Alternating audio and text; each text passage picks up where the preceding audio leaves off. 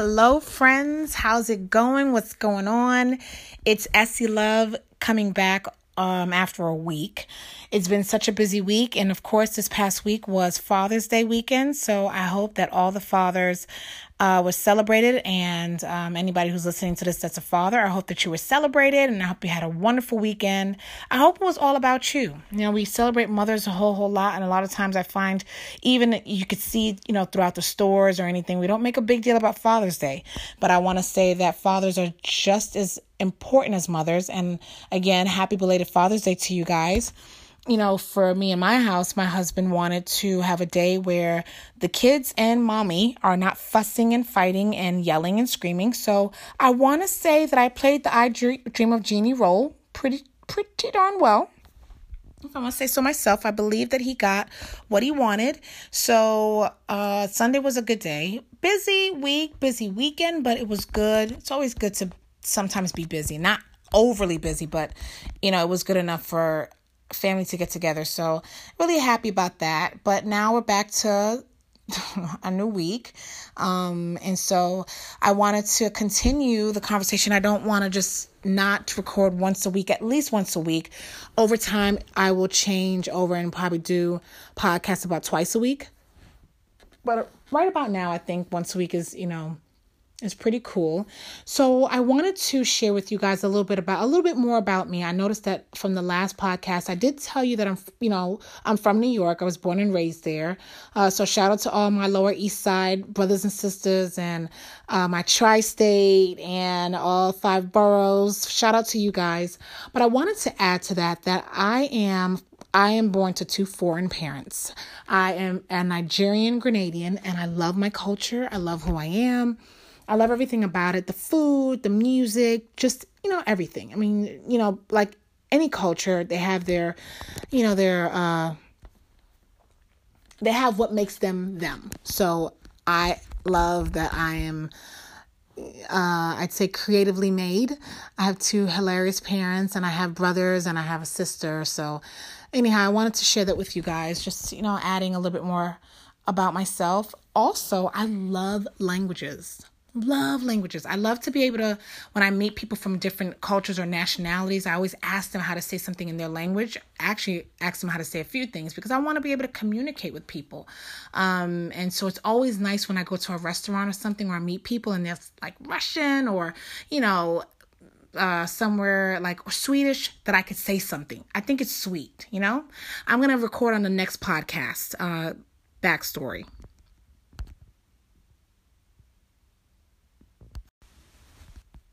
All right, so let me continue. So I wanted to, so part of the last segment was I love languages. I love to meet people. I love to communicate with people. And I will always ask how to say something in your language. If I don't know how, I will learn it. I will say it the way that you say it in the language with accents and all, because again, I think that's so important. Okay, now moving on. The backstory. So Mission 43.5 and 8, of course, is what this podcast is all about, right? And so I wanted to tell you how it came about. Let me start off with like when I was a child, a youngin'. I'm going to go back to age between 7 to 9. When I was a child, okay, I always said that I was going to be a lawyer.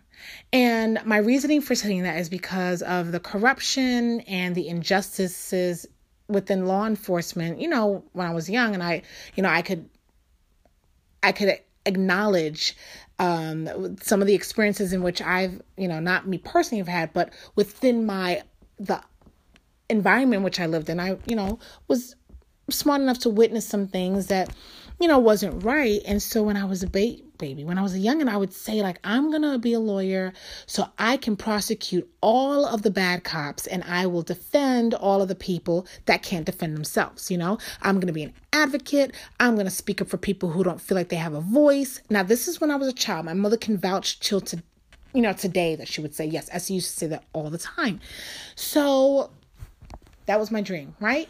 All right. So fast forwarding all the way up to 2013 when I entered law school. At this point, I was working in the law school for about 7 years in the financial aid office. And I I wanted to work. I had, a child, and I figured, I'm going to have to put my dream on hold a little longer. But around 2012, end of 12, coming into 13, I said, you know what? It's either now or never. Either I do this now because I'm not getting any younger, or I don't do it and I find something else to do, because obviously me wanting to be a lawyer was not that important. Well, I decided to jump off that branch, and I did enter law school, same place that I worked. I was just a part-time evening student. Looks like this is going to be several different podcast segments, but I want to get this out because it's so important.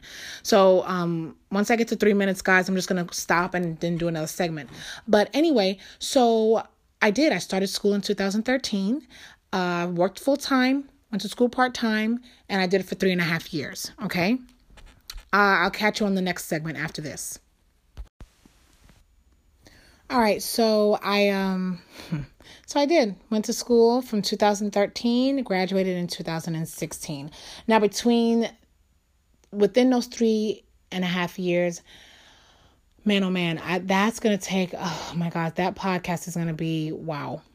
Okay. There was so much that happened, and like anything that you do, whether you're getting your bachelor's, whether you're getting your master's, your PhD, your law degree, your medical degree, any degree, I felt divinity degree, whatever you're working hard towards, if you're working on anything, it's going to bring challenges. I mean, that's just life, right? And then when you're juggling things like a clown, let's just say juggling life, to be honest, it adds a whole lot. So anyway, what did I do? I really experienced a whole lot within that time frame. My family did. They were really supportive. They were awesome. They were great, but there was just so much that went on. And of course you're working. So when I graduated, I decided I was going to sit for the bar exam. And though I had let me back up a little bit. So before graduating law school, I'll be honest with you, I didn't think that I was going to pass. I didn't think I was going to make it. And I thought that I was going to fail in my last semester, and I thought I was going to have to repeat my last semester. But as God saw it, I did not. I actually passed thanks to the grace and mercy of the Lord. I passed, and, that same mindset was the same thing. The same mindset was I would pass the bar exam. Well, fast forwarding again, February 2017, I took the exam. And so we got our results in March. And so, no, I get a letter, and it's completely the opposite of what I had thought of and what I planned. And that was heartbreaking. It was heartbreaking. It hurt because I really believed in my heart that I would be successful, regardless of the fact that I had a lot of struggles in school and I wasn't the best student, but I did everything that I knew in my power to do. Could have done more, but of course you could have, should have, would have, and I can't go backwards, right? I can only move forward. So that time brought after that moment, I had no job. My job let me go at the end of November, like a week before final exams. I had a family, a lot of burdens on my hubby, and it was tough. That's safe to say the least. It was really, really tough. And I didn't know what to do. So yeah, now I'm without a job. I get the letter that says I didn't pass the bar exam. I am depressed. I am frustrated. My emotions are all over the place. And also, I had been in school for 3.5 years, and I hate to use this as an example, but just like an inmate in prison, you're inside of a place that you don't have any real any real communication with the outside world. Well, being in law school felt the same after I was done.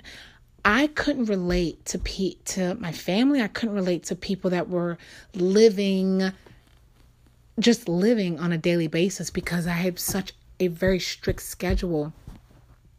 I didn't feel like I could relate. I didn't even know what that felt like. And anyone who's gone to law school or medical school or any other type of schooling, I know that you can relate to this. you feel so disconnected from people that are around you. It's the strangest thing. So I felt alone. I was in a very dark place, but I still, because I believe in the Lord, because, Jesus has been by my side this entire time, because my walk with Christ really got strengthened over my last year in school, or last 6 months to a year in school. My relationship with God had really started to really be cultivated. And I'd say because I decided at that moment, or I wanted to have a better relationship with the Lord. So anyhow, I felt like, well, no, I still have faith. And a part of me was reading the word and speaking it, but really not applying it. And then another part of me was down in the dumps, right? So I was playing this pitiful, powerful game. And I really, in my mind, I was thinking, oh, no, I'm so powerful. No, I'm not powerful, but I'm faithful and I believe the Lord. But it was like, you're lying to yourself. You're sitting here moping, and you're fearful and you're scared because you don't know what to expect. You can't control the situation. I just felt so out of control because I didn't have control, right? So I started to really learn more and more about myself, and the Lord allowed me to see some things, and He's been with me then. He's still with me now. And that was a very, very, I don't know. I don't even want to use difficult. It was a very challenging, trying time, for all of us, for me and my family and everyone who has supported me. And it took a turn when I read John 5:8. So I read, one thing that I'll say this before I continue. One thing I was doing was, I had so much time at home. I started spending time. I've always wanted to read the Bible from very beginning to the end since I was a teenager.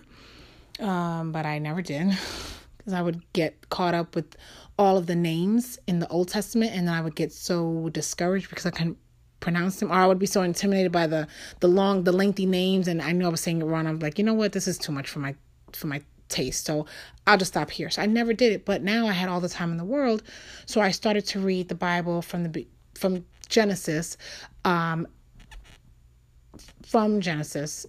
but also from Matthew. So I was reading one book of the Old Testament and one book of the New Testament together. Or, simultaneously, pretty much. I would do, I would go back and forth. So at this point, I had made it to the Gospel of John, and this was, days before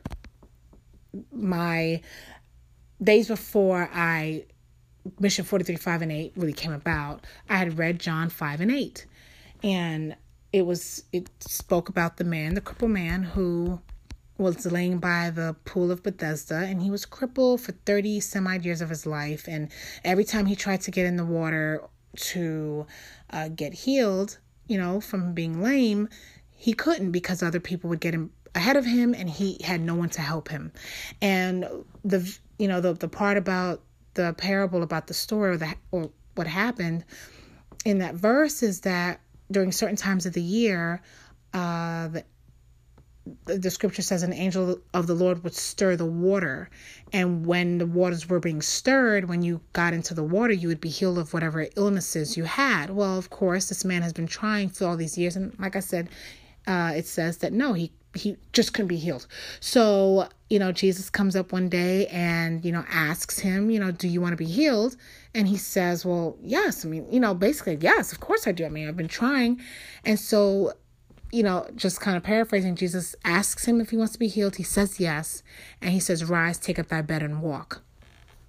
So I was in the bathroom one day. I wasn't using it. I was just in there thinking about things that I had to get done for the week. The kids had school and all this good stuff. And I was in that pitiful moment, right? I was just in that place mentally. And I heard these words. So while I'm in the bathroom, the words that I heard very clear was, get up.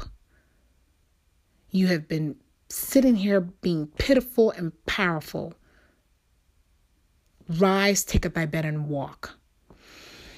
And it was so clear. It was so crisp. It was so evident. Like it was just, I can't describe it, but I knew it was the Lord talking to me. I knew that it was enough, because at this point, this is April now, right? So it's well into mid to late April. And I guess he's had it, because I've been moping. I've been walking around here reading scriptures, but at the same time, not applying anything that I've learned at that moment, because I'm just so down. And, I felt like, my God, am I the crippled man? I'm the crippled man because though obviously my legs are not crippled, but within I am crippled. Within I'm lame. And so it was a turning point for me. And so after that, I wanted to acknowledge that moment. I wanted to memorialize that moment. And so I sat and just spent some time really thinking about that moment, because it kept playing in my head like a broken record. It's almost as if I can remember it like it was yesterday. So I spent some time with the Lord, and I said, God, I wanted this to me. I get up, take up that bed and walk. I gotta walk. I gotta move forward. And I always wanted to advocate. That's something you've placed in my heart. And I wanted to do something. I wanted a ministry, but not so much a ministry, but a mission of some sorts to be able to go forward and take this out. And that's exactly what it was. It was, over weeks, I would say sometime around maybe May or June, the thought of mission came to mind. And so we put that mission down, and then I said, I want it to be something different. I didn't want it to be mission John 5 and 8. But I wanted it to be named differently. So the thought came to mind, well, John is the 43rd book of the Bible, chapter 5, verse 8. So mission 43, 5 and 8 was birthed out of my sickness, my time of lameness, when I was lame. And so now it's like, get up, move forward. And that's exactly what it is. It's advocating for other people, whether you are the strongest person in the world, you can pick up, 5,000 dumbbells at the same time, or you are one of the weakest people, one of the most insecure people. It doesn't matter. It's for anyone and everyone who needs that help, that assistance, that reminder that God loves you more than anything, and he will help you out of it. So, and when I said it, let me back up. I said, God loves you more than anything. He will help you out of it. What I'm saying is, he loves you more than anything. There's nothing that will keep him from loving you if you will just take heed to his word, and if you would just give him an opportunity to have your heart. I had to surrender that moment, because there was nothing I could do being pitiful. There was nothing. I had no answers. I couldn't control what was going on. I applied for jobs out the wazoo, which is also a job. I did everything that I knew what to do in that moment of my pitifulness. You see what I'm saying? And God showed me in that moment, I am here. I am with you. There's nothing that I cannot do if you would just give me the opportunity. One, you got to get up. You can't stay here, because if you stay here, what are you doing? What's going to happen? You're going to sit here and rot. Get up. Let's move forward. Let me help you, right? And so I had to give God that opportunity to help me see and understand more than what I ever thought and what I thought, a relationship with him would be like. And so my thing to you listeners, to anybody, and to everybody, to myself, is just a reminder, or just even the knowing that God does exist. Jesus is the Son of God, and he wants nothing more than to have the opportunity to love you as his child, either love you throughout, love you back to him, open up a new world, or welcome the idea that someone loves me greater than myself and greater than anybody else in this world. If you would just give him the chance to show you that there's nothing that he cannot help you do. Like me, I thought I could do it in my own strength and power, because since I can remember, the strength and power that I've had has always been on my back, and that's not true, right? You get to a place in your life where you say, I don't have the answers. I don't know what to do no more. I can't depend on the persons and the people that I've been depending on, because guess what? They're going to let you down. But the only one that's not going to let you down is the Lord and Savior, Jesus Christ, who came to this earth to die for you, the greatest love of all. And And I get that, for some people that are listening, you'll totally disagree, and that's fine. I'm not trying to convert you. I'm just speaking to you the truth that I know. And I'm saying to you that I live it. I continue to experience God's love and his grace and his mercy. And Mission 43-5-8 is intended to do just that. Encourage, share love, share hope, share Jesus. I love you guys very, very much. I know I don't know you, but because of the love God has for me, I'm sharing that same love with you. So as I close, guys, I just want to share with you again, like the love that I said I have for you. I know I don't know any of you guys that are listening to this podcast, but I don't need to know you. You know what I mean? I don't need to know you. I don't need to ever meet you.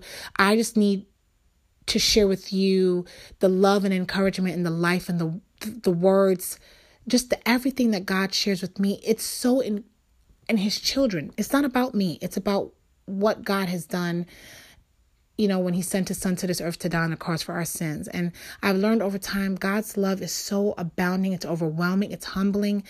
It's such a beautiful love. It's an unconditional love. I can't keep that to myself. That is so selfish of me if I do. So my prayer to all of you that are listening, to anyone that hears this, even to myself also, is that we would remember that God has our best interests. We would remember that he wants to heal us. He wants to walk with us. He wants to be in relationship with us. He wants to do everything for us. He wants us to depend on him before we depend on anybody else. And I know it sounds odd, and I know it sounds weird, and I know it sounds mysterious and creepy for some people, mystical, but God is real. You know you can't see him, but when you wake up in the morning, you don't know how you breathe other than science that says your lungs and your heart. But you don't see air, you don't see some of the things that you do and we experience, but you believe it's there. You believe it exists. So my prayer is that we will always be willing and always have a welcoming heart to God, to him wanting to do for us what we cannot do for ourselves. At the end of the day, he loves you more than anything. So give him a chance to be God in your life. If there's anything that anybody on this podcast is experiencing that you don't feel like you can speak to anybody else about, that's fine. Guess what? Talk to the Lord about it.